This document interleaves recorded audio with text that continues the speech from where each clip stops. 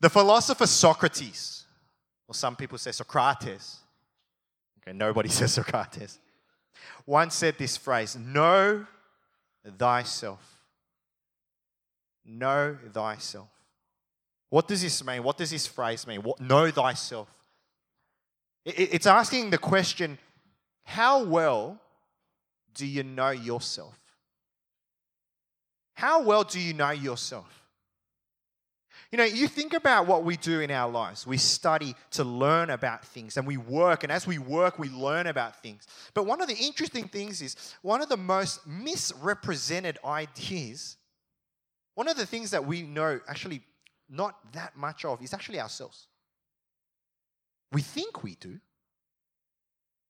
We think we know ourselves, but actually, because when's the last time you studied yourself? Like, no one sits there and does a class in myself. You don't go to university and do the subject me. Me 101. You know? No, you don't do that, right? Thousands of years ago, the philosophers are asking these questions. They're asking these questions. Do you know yourself? And I believe that even today, in our society, we're still having to ask ourselves the same thing. How well do I know myself? And it's really this question of, who am I? Now, let me ask you tonight, who are you? You know, a lot of the times we answer with things, you know, like if you pull out your driver's license, you know, of course, people can see who you are. Well, you know, my name is, I live at this address. I'm a, you know, LP, P1, P2. I don't know what the system is. You know, I'm a donor or not a donor. You know, like you learn these things, or you get your resume and go, oh, you know, I hear you worked at this job, and you know they studied it here. But what about inside? What about your essence? Do you know yourself? You know what's interesting is humanity collectively, generally, okay? Generally, humanity, we have a very high view of ourselves, and it wasn't always like this. I was at a seminar a few weeks ago, and there was a psychologist telling us that this idea of the inflated self-esteem has only been around maybe 30 years. Sort of, you know, maybe 85 and up. You know, this importance of a high self-esteem and an inflated view of ourselves. You know, we like to think positively. We like to see the silver lining. We like to find the pot of gold at the end of the rainbow. And our generation, well, this generation is like that. We have this enormous emphasis on having high self-esteem. And we find ourselves looking in the mirror with what might be a slightly distorted view of ourselves. Okay? Now, I got a video. This is an example of what this distorted view of self can look like. Okay? Go to the view.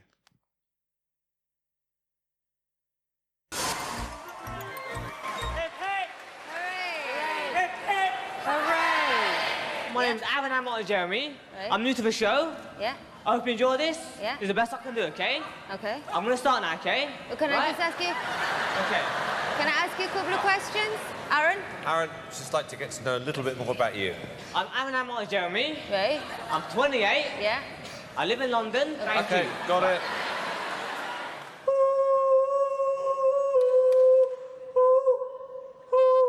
I'm going to begin, yeah? Yeah.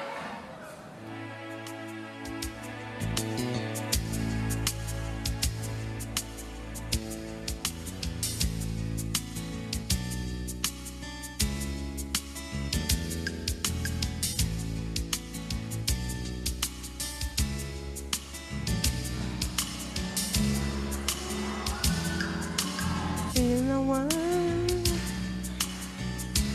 feel the one, making a better plan for you and for me and the entire human race. Now people dying, we care enough for the living. Making a better place for you and for me. For you and for me. You get my point, right? What makes someone go out on X Factor thinking that they can sing. Like he obviously thought. Okay, there's two things that I see that we take out of that clip. Number one, he obviously thinks he can sing. So the way he sees himself is very distorted. But secondly, he doesn't have very good friends. Okay? Because if he had some good friends, they would have told him, brother, okay, do not go onto X Factor. Okay? This is the generation we live in. Now, we're in the series of Ephesians, and the writer Paul is going to ask us 3 questions. Firstly is this: who am I? Secondly, it's what happened to me? And thirdly, why did it happen? My hope is that through God's word tonight that we would be able to see ourselves in the way that God sees us. And can I tell you, sometimes we forget this, but the way God sees us is actually more true than the way we see ourselves. So it's important. Okay, so we're in Ephesians chapter 2, verse 1 to 10. And the first question is this: who am I? And I'm going to read verse 1 to 3. As for you, you were dead in your transgressions and sins, in which you used to live when you followed the ways of this world and of the ruler of the kingdom of the air, the Spirit who is now at work in those who are disobedient. All of us also lived among them at one time, gratifying the cravings of our flesh and following its desires and thoughts. Like the rest, we were by nature deserving of wrath. Now, one of the best things about the Apostle Paul when he writes his letters is there's no airy-fairy. He just gets straight into the meat. And he just says it straight. You were spiritually dead. You were spiritually dead. Yes, you may be physically alive, but your soul was dead in your transgression and sin. Now, I know that if you've been coming to church for a while, the word sin gets thrown around. But let me define the word sin. It just means missing the mark.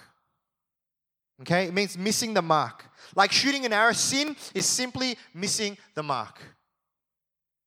That's sin. That's all it is.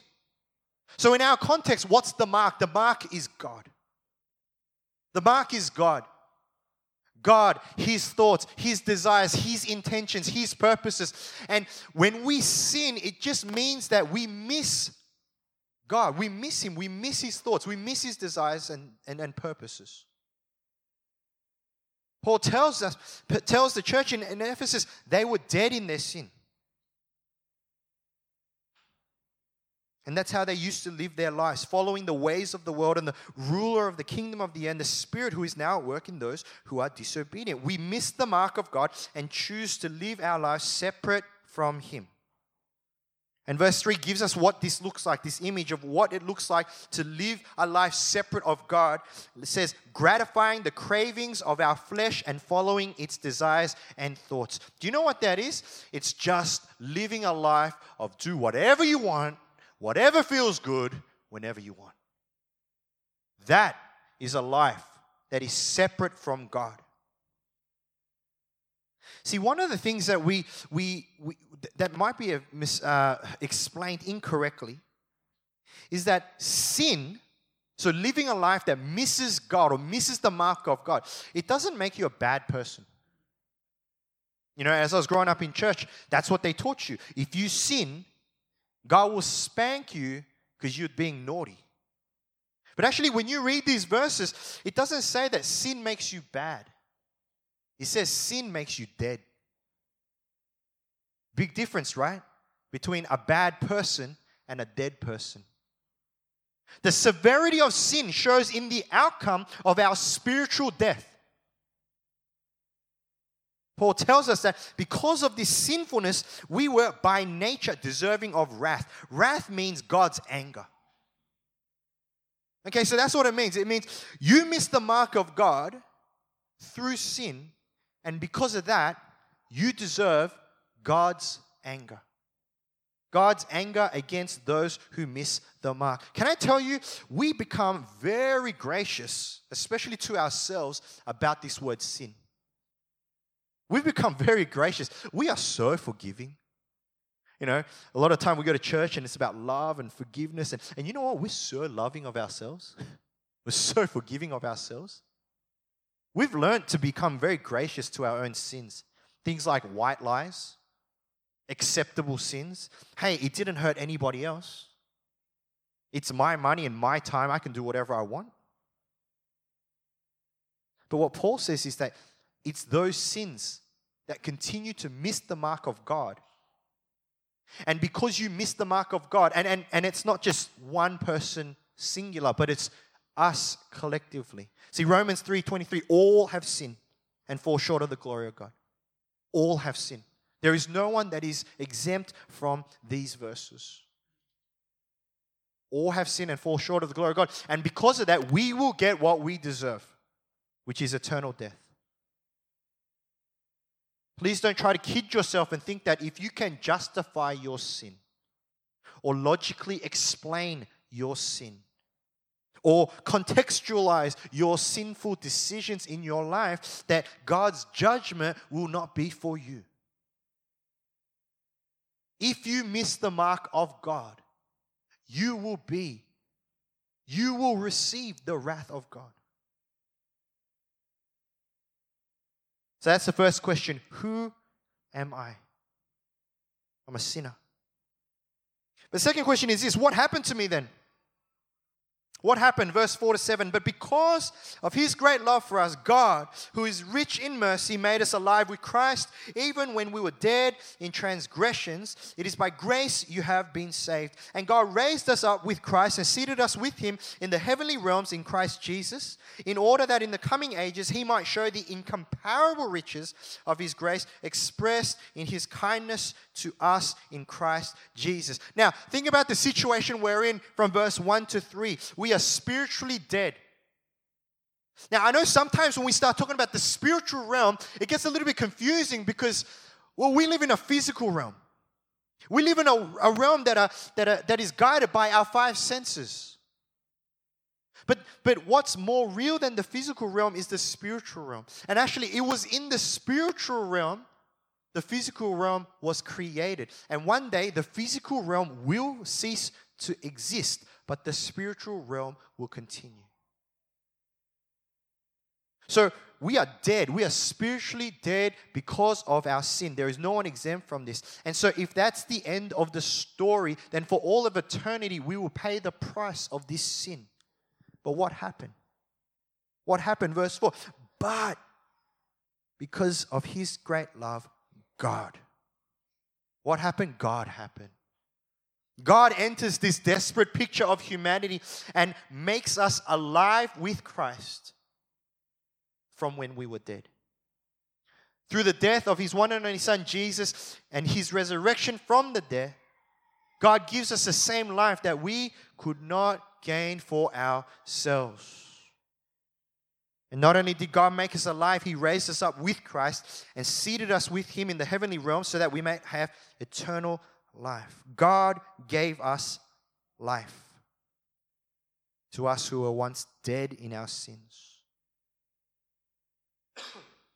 Why is it important for us? Why is it important for us to understand the depth of our sin? It's important for us to understand the depth of our sin for us to really appreciate what God has done for us to take us out of that. Now, if two people owed me money, right? If one guy owed me $5 and another guy owed me $5,000, and I said to them, you know what? I'm going to cancel all your debts. I'm going to cancel all your debts, right? Who's going to appreciate that more? Right? The guy who owed more money, right? See, when you think that sin just makes you a bad person, and then you hear that Jesus Christ died on the cross for your sin, then what you're saying is that, Jesus Christ died just for my bad behavior. Just slap me on the wrist kind of thing. Like I was a naughty boy, slap. But when we realize that it's not sin that makes us bad, but it makes sin that makes us dead. And then it says that Jesus died for our sins so that we could have life, not just better behavior. Then we start to appreciate what God has truly done for us. I've said this over and over again, but the life and death of Jesus does not make you go from bad person to good person. This is a really bad misconception that we have in the church, that you come to Jesus and your bad life and your bad behavior, suddenly Jesus is going to turn that around. You become a, AAA student. You're going to become a great citizen of the world. No, Jesus died on the cross not to take you from bad to good, but to take you from dead to alive. Big difference. Big difference. It's not about behavior. Jesus didn't die on the cross to change your behavior, to change, some of the habits in your life. No, Jesus came to give you life because you were dead. Jesus is not about behavior modification as much as some of you might be thinking that. Jesus is more interested in taking a lump of and giving you life.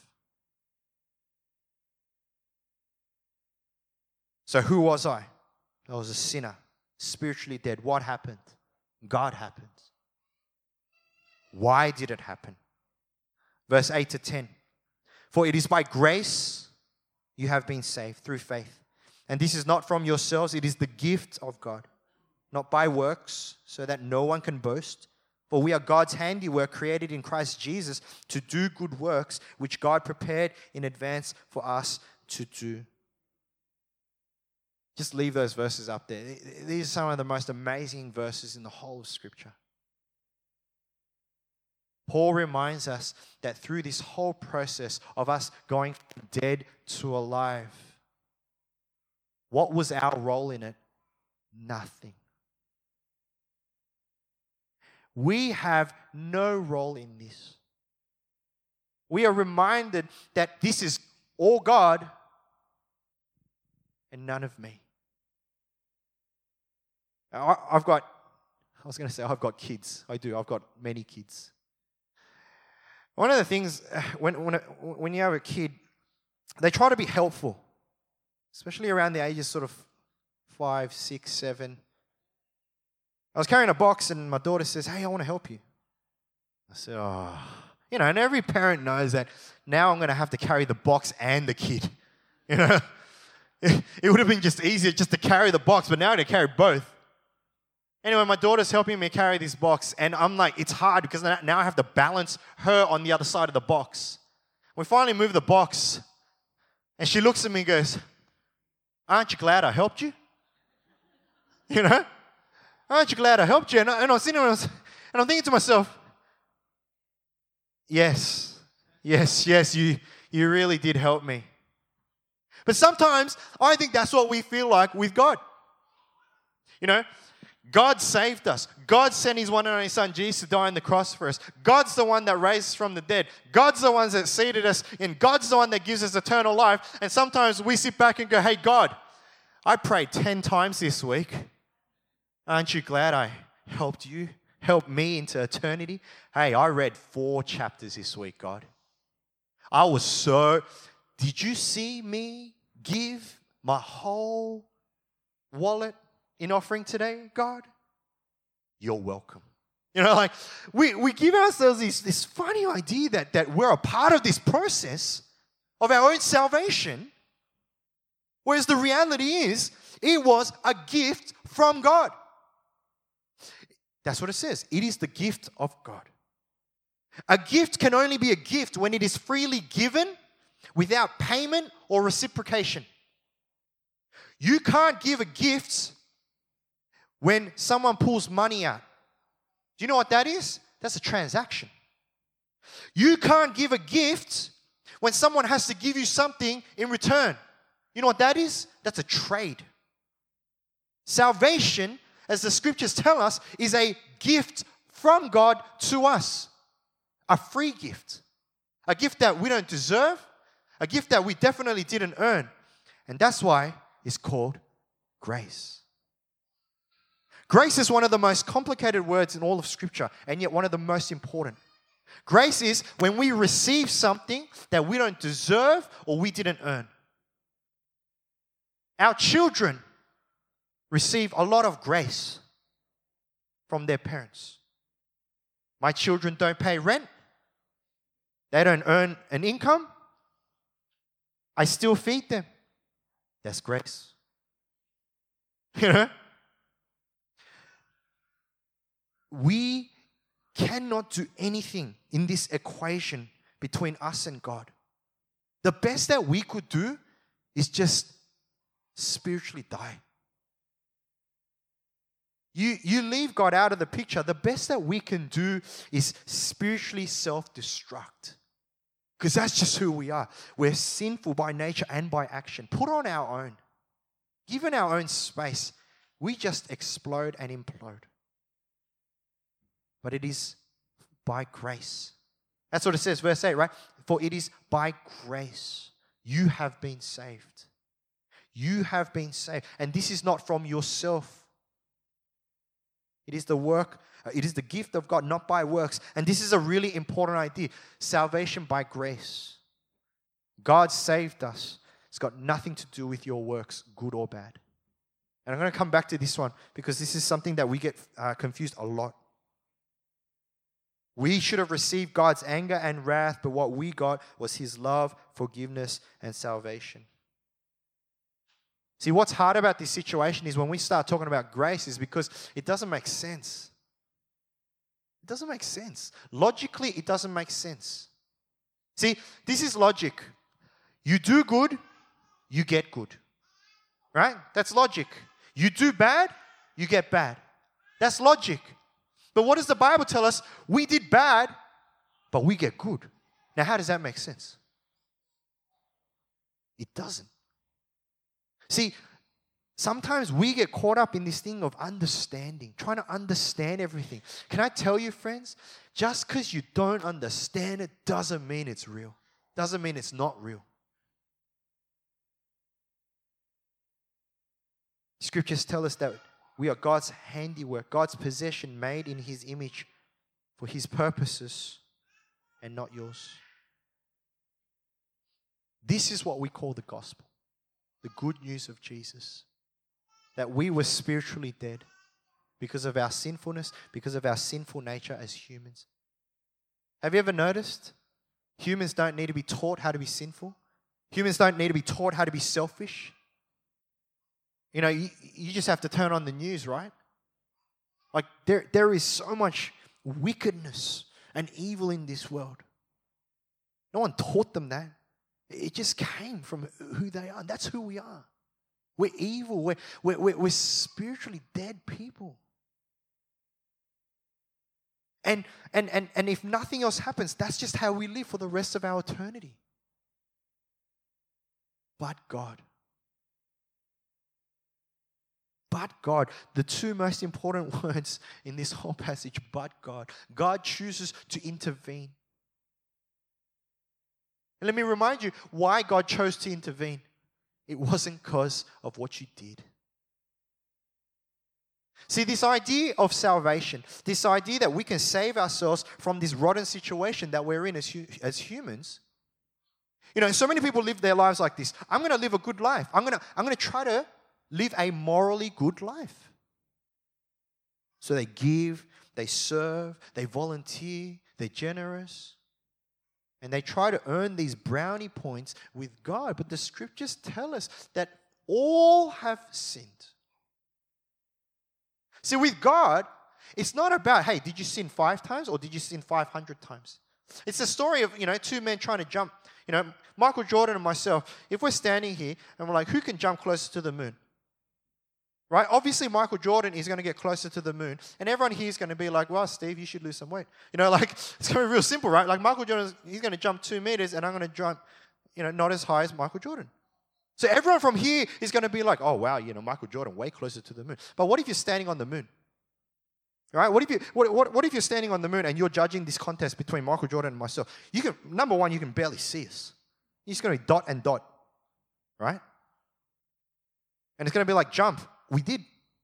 You just didn't see us. There's no difference. And that's what it is from God's perspective. There is no difference in sin. Sin is sin. 1, 10, 100, 1,000. Sin is sin. There's no way about over-justifying that or trying to make that logical. Sin is sin. We try to justify and we try to put sin levels. Well, I'm not a terrorist. I didn't murder anyone. I didn't cheat on my spouse. I'm not that bad. But the problem is, you're all bad. See, until we have a clear view of ourselves, until we can understand clearly from God's perspective who we are, that we are sinful, then we can never appreciate what God has done for us. But there's two problems in this section of who we are. Number one, people just don't think that they're that bad. They just don't think that they're that bad. The two reasons why people don't really go to God is, number one, they just don't think that they need God because they think that they're not that bad. They don't see that they're spiritually dead. They might see that they're spiritually negative. They might think that they're bad behavior. Maybe I'm not as holy as the other guy, but they don't think that they're spiritually dead.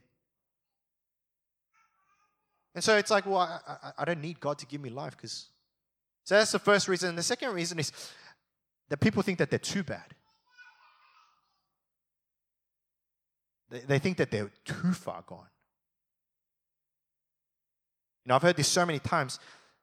I'd love to hang out with God, but I don't know if God will hang out with me.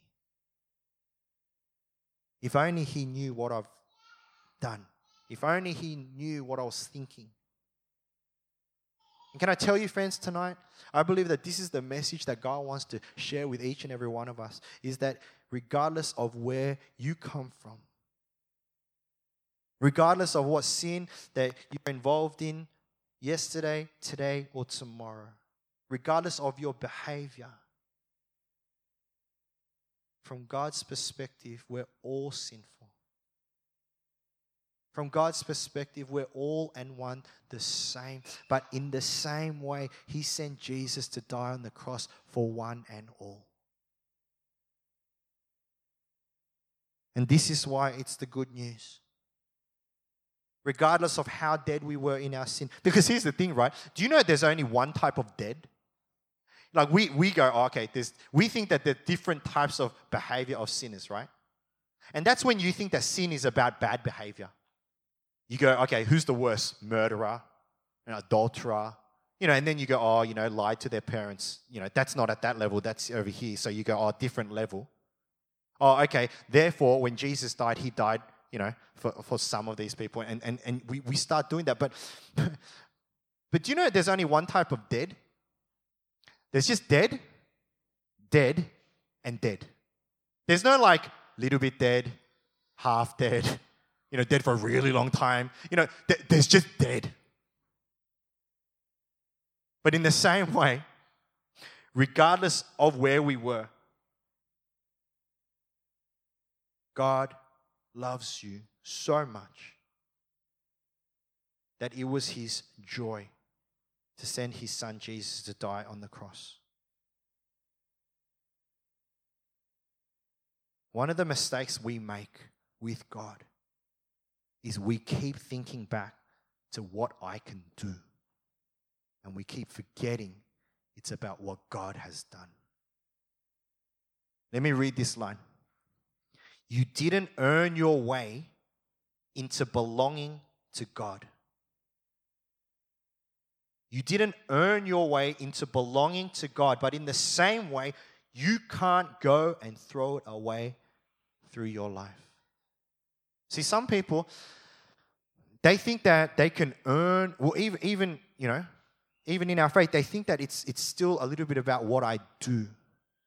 But can I tell you, if you think like that, if you think that your actions can actually influence God in terms of the way He saved you, that means what you're saying is your actions can also influence God the other way.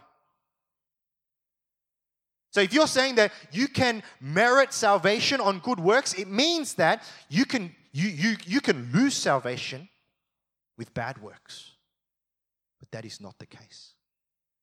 That is not the case, because the scriptures tell us it is by grace you are saved. Nothing to do with you. This is one of my favorite passages in the Bible. And the guys have been, if you've been coming to church for a while, you hear me preach this passage at least once a year. And I love this passage because I think it's so systematic about what the gospel's all about. But the problem is when you preach this passage every year, it gets harder and harder because it's hard to bring something new if I'm kind of saying the same thing. And so we pray. Preachers pray. Right? And so we pray and we ask God. We say, God, what is something that you want us to understand? Or what's the thing that you want us to know in this passage? And this week, just through prayer, it was so simple what God was saying. It was, tell them that there is no sin. That there is no sin that is not covered by the blood of my Son. Past, present, and future. There is nothing you can do. In the way that there is nothing you can do to earn your salvation or your righteous standing with God, there is nothing that disqualifies you from His love. Now, I'm preaching this to you, and I'm preaching this to myself as well. And what is so comforting in my heart, and I know myself pretty well, and I'm pretty, sometimes I can be a pretty poor decision-making human being. Like most of us, but I can admit that. Some of you can't yet, but that's okay. But I can admit that. There are times in my life where I have not made right decisions or the proper decisions or even decisions that will honor God. And you go, oh my God, but you're the pastor. And I'm like, yeah, I know. Our whole church is screwed. Right? If I'm the pastor and I'm like this, we're stuffed. But you know what really comforts me? It's to know that when I stuff up, and I'll stuff up sometime later today. I'll stuff up sometime this week. I'll stuff up sometime in the rest of the year. Some of them will be small. Some of them might be big. That because I didn't earn my salvation through good works, even when I stuff up, I can't throw it away. That I still belong to God. That God still loves me even though I stuffed up. See, this should give us confidence and just this affirmation of who we are in the presence of God.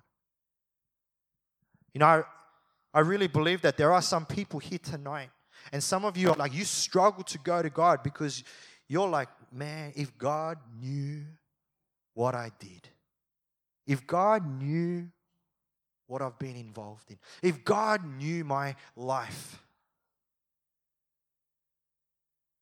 And what I'm telling you tonight is this: God did know. God knows even now. And God knows even your future. And He still sent Jesus, His one and only Son, to die for you. Now, that might not make sense to you, but that makes perfect sense to God. Why? Because of His love. Friends, know who you are. Don't kid yourself by trying to inflate your holiness and think, I'm not too bad. No. You dead as a duck, or dead as a dog, or dead as a doo-doo, whatever. I don't even know what the phrase is. You're just spiritually dead. That's the best we got. Some of us wear nice clothes and put makeup on our spiritually dead selves to make ourselves look, somewhat alive, but we're all dead. But it's God who made us alive with Christ. And it was because of His grace that we're saved. Not our works. Not because of my life. Not because of how good I am. But because of how good God is. And I pray that would just dwell in your hearts tonight. and that God will speak to you. Let's pray.